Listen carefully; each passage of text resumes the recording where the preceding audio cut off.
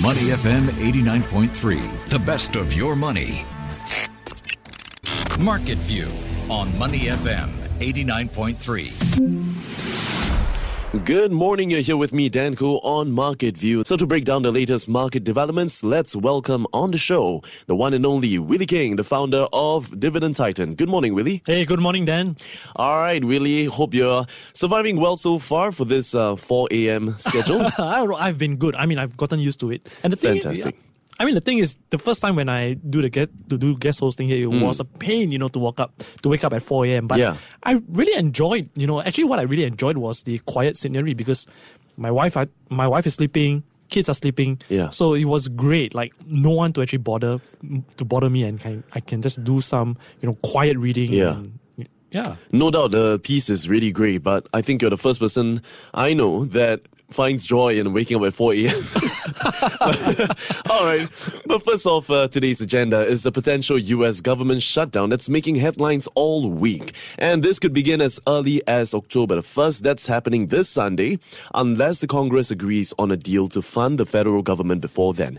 Now, for those of us who are unaware, what exactly is a government shutdown, and how did the Congress get to this point, Willie? Okay, so just a quick overview.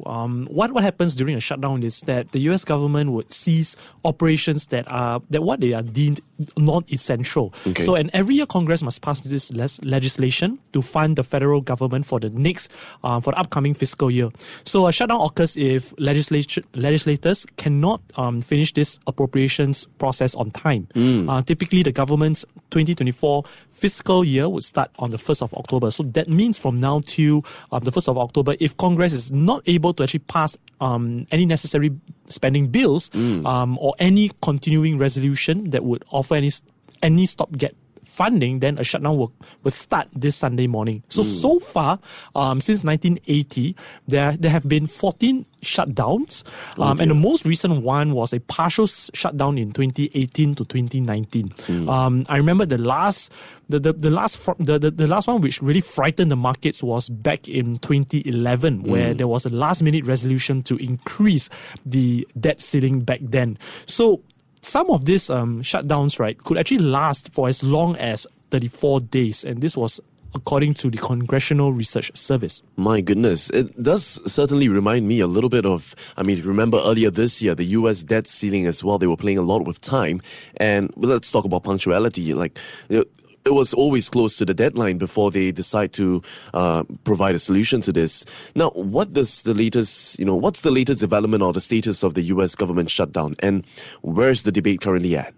So if we are talking about right now, so that there have been a couple of things here. Number one, I think that the credit rating agencies have been talking about how if there is an impact on the shutdown, it could actually adversely affect the credit ratings of the US economy, and this could actually leave interest rates higher. Yeah. So far, Moody's, one of the major credit rating agency, has so far put the US economy at a AAA credit rating. Fitch was at a AA+. So if, let's say, this could actually get worse, there could be actually an adverse rating downgrade, which could affect, number one, on the currency itself, the dollar strength, and number two, on how interest rates are actually going. Quite concerning here. Now, let's then talk about the possible repercussions of a U.S. government shutdown and what kind of impact are we seeing it having on the economy then? So there are a couple of things to actually be looking at. The implications here are a few folds. Number one, there are actually more than 2 million civilian federal employees. If a shutdown do occur, they will either be furloughed or they will be keep working without a pay until the shutdown resolves. So there's actually one implication on that. Workers who are deemed non-essential will be furloughed as well. And while those considered essential, they will continue to keep working. So that there would be a split. There will be a 50-50 split of these employees working and non-working. And on top of that, you also have military personnel, which would also be affected. They would stay on the job. They will be required to stay on a job without any pay.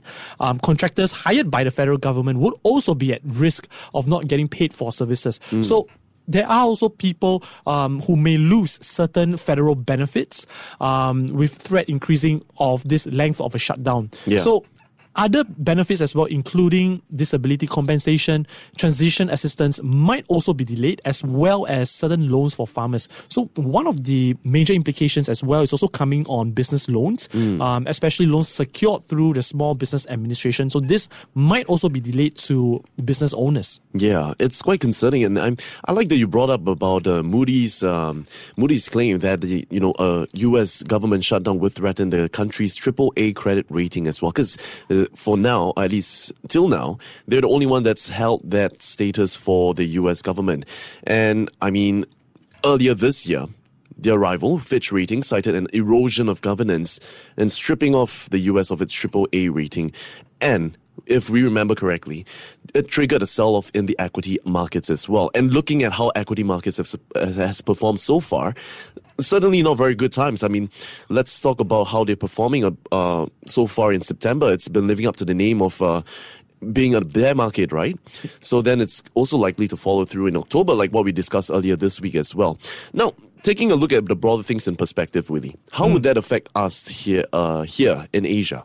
Okay, so the fortunate thing is that there will not be a direct impact or direct implication in Asia here, but certain sectors could be implicated, especially for sectors where they probably would be more sensitive to interest rates or yield. For example, financial services or financial institutions. Yeah. I mean, if you recall, back in 2011, where the US actually suffered a potential US debt ceiling crisis, a lot of the financial institutions or banking stocks actually sold off, and even for our local banks as well. And primarily because a shutdown would actually affect how the yields would actually trade for the US. So we might actually see a potential increase or spike in treasury use, for example, as the risk of the US economy or the sovereign ratings would actually be put at risk. So this might actually increase the yield of the interest rate. And at the same time, this could also affect how banks might actually perform here in Singapore, or at least in Asia. Yeah. Well, I mean, lots of things to unwrap here next week, though. We'll have to see how it develops over time and how it unfolds over the weekend as well. Thanks a lot for the breakdown, Willie. Now let's shift gears and turn our attention over to the tech space. Somewhere it's quite fun here because, this week we've been seeing a lot of developments in this space. And just yesterday, Meta CEO Mark Zuckerberg kicked off the tech giant's Connect Developer Conference with a key focus on virtual as well as augmented reality and artificial intelligence. Now, we're talking new VR set and even, wait for it, a new generation of Meta's Ray-Ban smart glasses. If this is not Marvel, this is not Iron Man, I don't know what else really. So tell us more, what stood out to you? Yeah, I mean, it is the Ray-Ban smart glasses which stood out. And I think it's at a pretty affordable price. Just less than $300. Okay. And it was interesting because the device would actually incorporate the new Meta AI assistant. Yeah. And this is capable of live streaming broadcasts of what the users would be seeing directly to Facebook and Instagram. So it's like wearing the glasses and then you walk around and everything can actually be connected and displayed on your social media platforms, your Facebook and your Instagram. Yeah. And this also includes a chatbot called Meta AI, which can also generate both text responses and photorealistic images. So it was very interesting as this actually stood out for me because number one, I think this is something which is new on the market. Yeah. And for me, I wear my glasses. Yeah. I wear glasses for myself, and I guess it's something which is worth exploring. And it's I think it uses. I've seen some products like this as well, where they play music and just by wearing the glasses, I think it uses the bone induction technology or something like that, and it does look like appealing as well. It doesn't look like what we've seen on all the other VR headsets, where it's so bulky and like you're afraid of getting judged by people for wearing it. What else stood out to you? I mean, like what are the developments in during the conference that stood out to you? Yeah, I think Meta's Quest, which is its VR headset, would be something which I would be pretty much attracted to. I mean, for me, I'm a gamer myself. I play computer games, and to be able to wear this headset and play, games with my friends and my family would be something which is interesting. I mean, if you look at things, when I was a kid, it never occurred to me that I could actually immerse myself fully in virtual reality, because the only closest thing is actually playing a computer game in a desktop. But these days, there could potentially be, playing games in a 3D format. Wow. Just by wearing a headset. And I thought that was something which is incredible. Gone were the days where you were building your headset with like a cupboard and, those 3D glasses, the red and the blue ones. But we're talking about Quest 3 here. That's a sequel to the best-selling VR headset of all time from Meta. And the device starts at $499. It's not very expensive, isn't it? It's slightly more expensive than a predecessor, by $200, but it includes a more powerful chip from Qualcomm, better screens, and an ability called pass-through, which is expected to be also one of the key features on Apple's competing Vision Pro headset. But it compares, right? I mean, we talk about price difference here. Which is more ideal for you? Well, for me, it's definitely going to be smart glasses, because if I'm going to buy the headset, I probably would have to buy more than one in order to actually play with my friends and family. It's a huge investment here, but certainly quite an exciting time for Meta. And in fact, they've also launched this new software, the AI Studio, the platform that allows businesses to build AI chatbots for the company's various messaging services, from the likes of Facebook, Instagram, as well as Messenger. So this will allow businesses to create AI that reflects their brand's values and improve customer service experiences as well. Taking a look at all of this that's happening so far, Willie, one question remains. Is their gamble back in 2021 that has lost the company more than $40 billion finally paying off? Well, I guess it could be because if you see back then, Meta platforms actually were looking to actually invest in the whole idea of the metaverse universe. And that's something which many people were pretty skeptical of, including myself. And the reason why is because sometimes you can't really see too much of the returns on the investments. So most of the profits, the revenues and the profits which is actually coming out from Meta platforms, it's not so much from their hardware devices, but more on their family of apps, their platforms, including Facebook and Instagram, and also WhatsApp as well. So that's the one where in the near term you are able to see that kind of sustained profits, which would probably drive its share price performance. But going forward, if you see some of these new hardware devices which are coming out, it could actually potentially add on. It's more of like what I call an optionality, right? If it does really well, it could actually put a boost to its profits, its bottom line or its profitability, and that could also be a very strong tailwind for its share price performance. Right.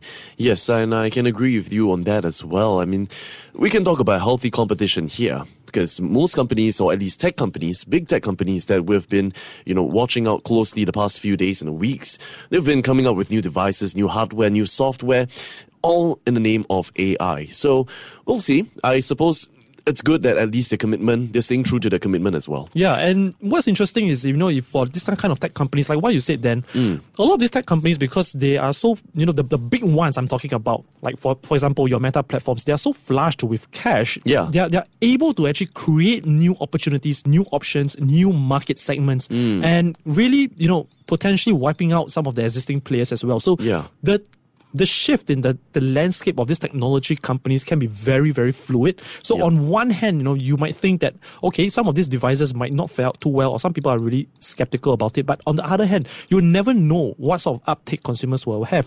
For example, back in, if I never recall wrongly, back in 2007, there were a lot of critics on the iPhone. People were talking about how people wouldn't be open to using touchscreen phones, and they will still prefer, the good old days of the BlackBerry QWERTY keyboards.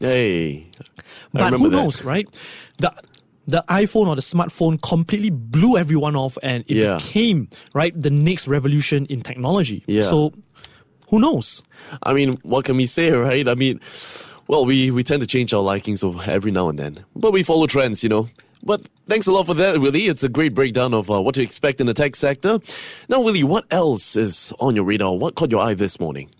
So we are looking at this CNBC survey, where CNBC actually polled 300 chief investment officers, equity strategists, and portfolio managers, talking about where they actually stood on the markets for the rest of 2023 and beyond. So it was quite interesting because as I was on radio and also interviewing some of the guests, including the fund managers, your strategists, there are bits and pieces of their views here. And I think CNBC has actually recorded a very good summary of what many of the experts are actually thinking about the markets, and what they've actually found that most of the CIOs, strategists, portfolio managers, they are actually looking at the current market as a bear market rally. So 61% are talking about a bear market rally, and they believe that the stock markets this year, has just been a bear market bounce, and they might potentially see more trouble ahead. Yeah. So far the S&P 500 has fallen more than 5% this month, and he has cut its 2023 gains to 11%. Yeah, it's no surprise that stocks are struggling as well, given how just last week the Federal Reserve signaled higher interest rates for longer, and that's also sending bond yields higher as well. Now, I believe they've also been they've also talked about the possibility of a recession as well. So why not share with us what's on their forecast? Yeah, so like what you said, Dan, I mean, in this higher rates for longer environment, there are, the survey has also shown that that experts are also looking at the possibility of a recession. So the possibility of a recession comes at 41% come mid-2024. And also they have surveyed that those surveyed have said that the recession coming out later than 12 months from now have a 23% possibility of a recession. And within the fourth quarter of 2023, which is the couple of months, and of course the first quarter of next year, there's an 18% chance of a recession. And even some of the high-profile bankers and hedge fund managers, for example, your Double Line Capital CEO, Jeffrey Gundlach, he said that the odds for more rate hikes are higher now in light of the recent jump in oil prices, and that could put some pressure on inflation, and it could also sort of tip the economy into a recession. And JP Morgan's CEO Jamie Dimon also have warned that rates could go up. In fact, he did say that it could even go up to 7%. Oh, yeah.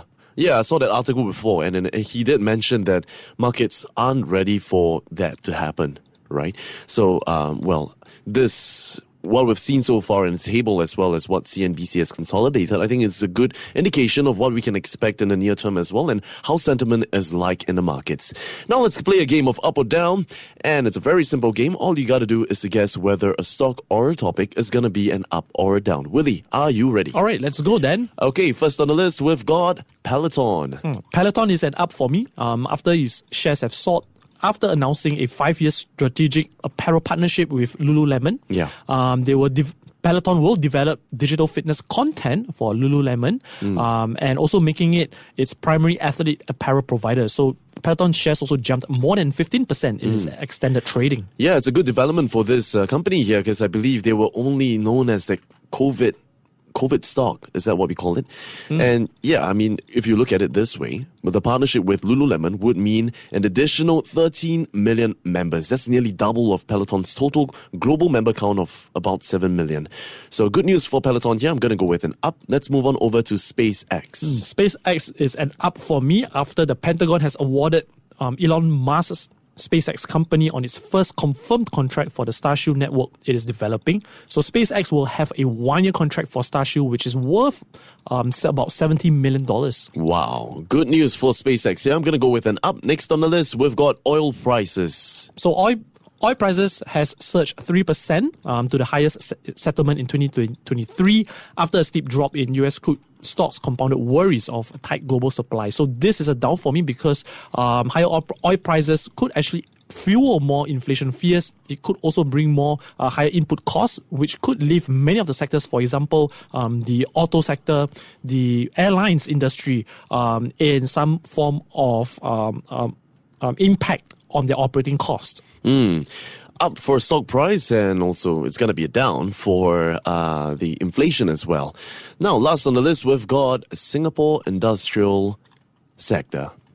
So this is very interesting for me because amidst all the doom and gloom about high interest rates and how properties, landlords might get affected because of the valuations, because of higher borrowing rates, the Singapore industrial sector came as a bright spot, largely because, number one, construction delays during the pandemic have resulted in industrial supply lagging demand, and that has actually led to a strong growth in rental prices, rent and prices in the Singapore industrial sector. So that is this is an up for me.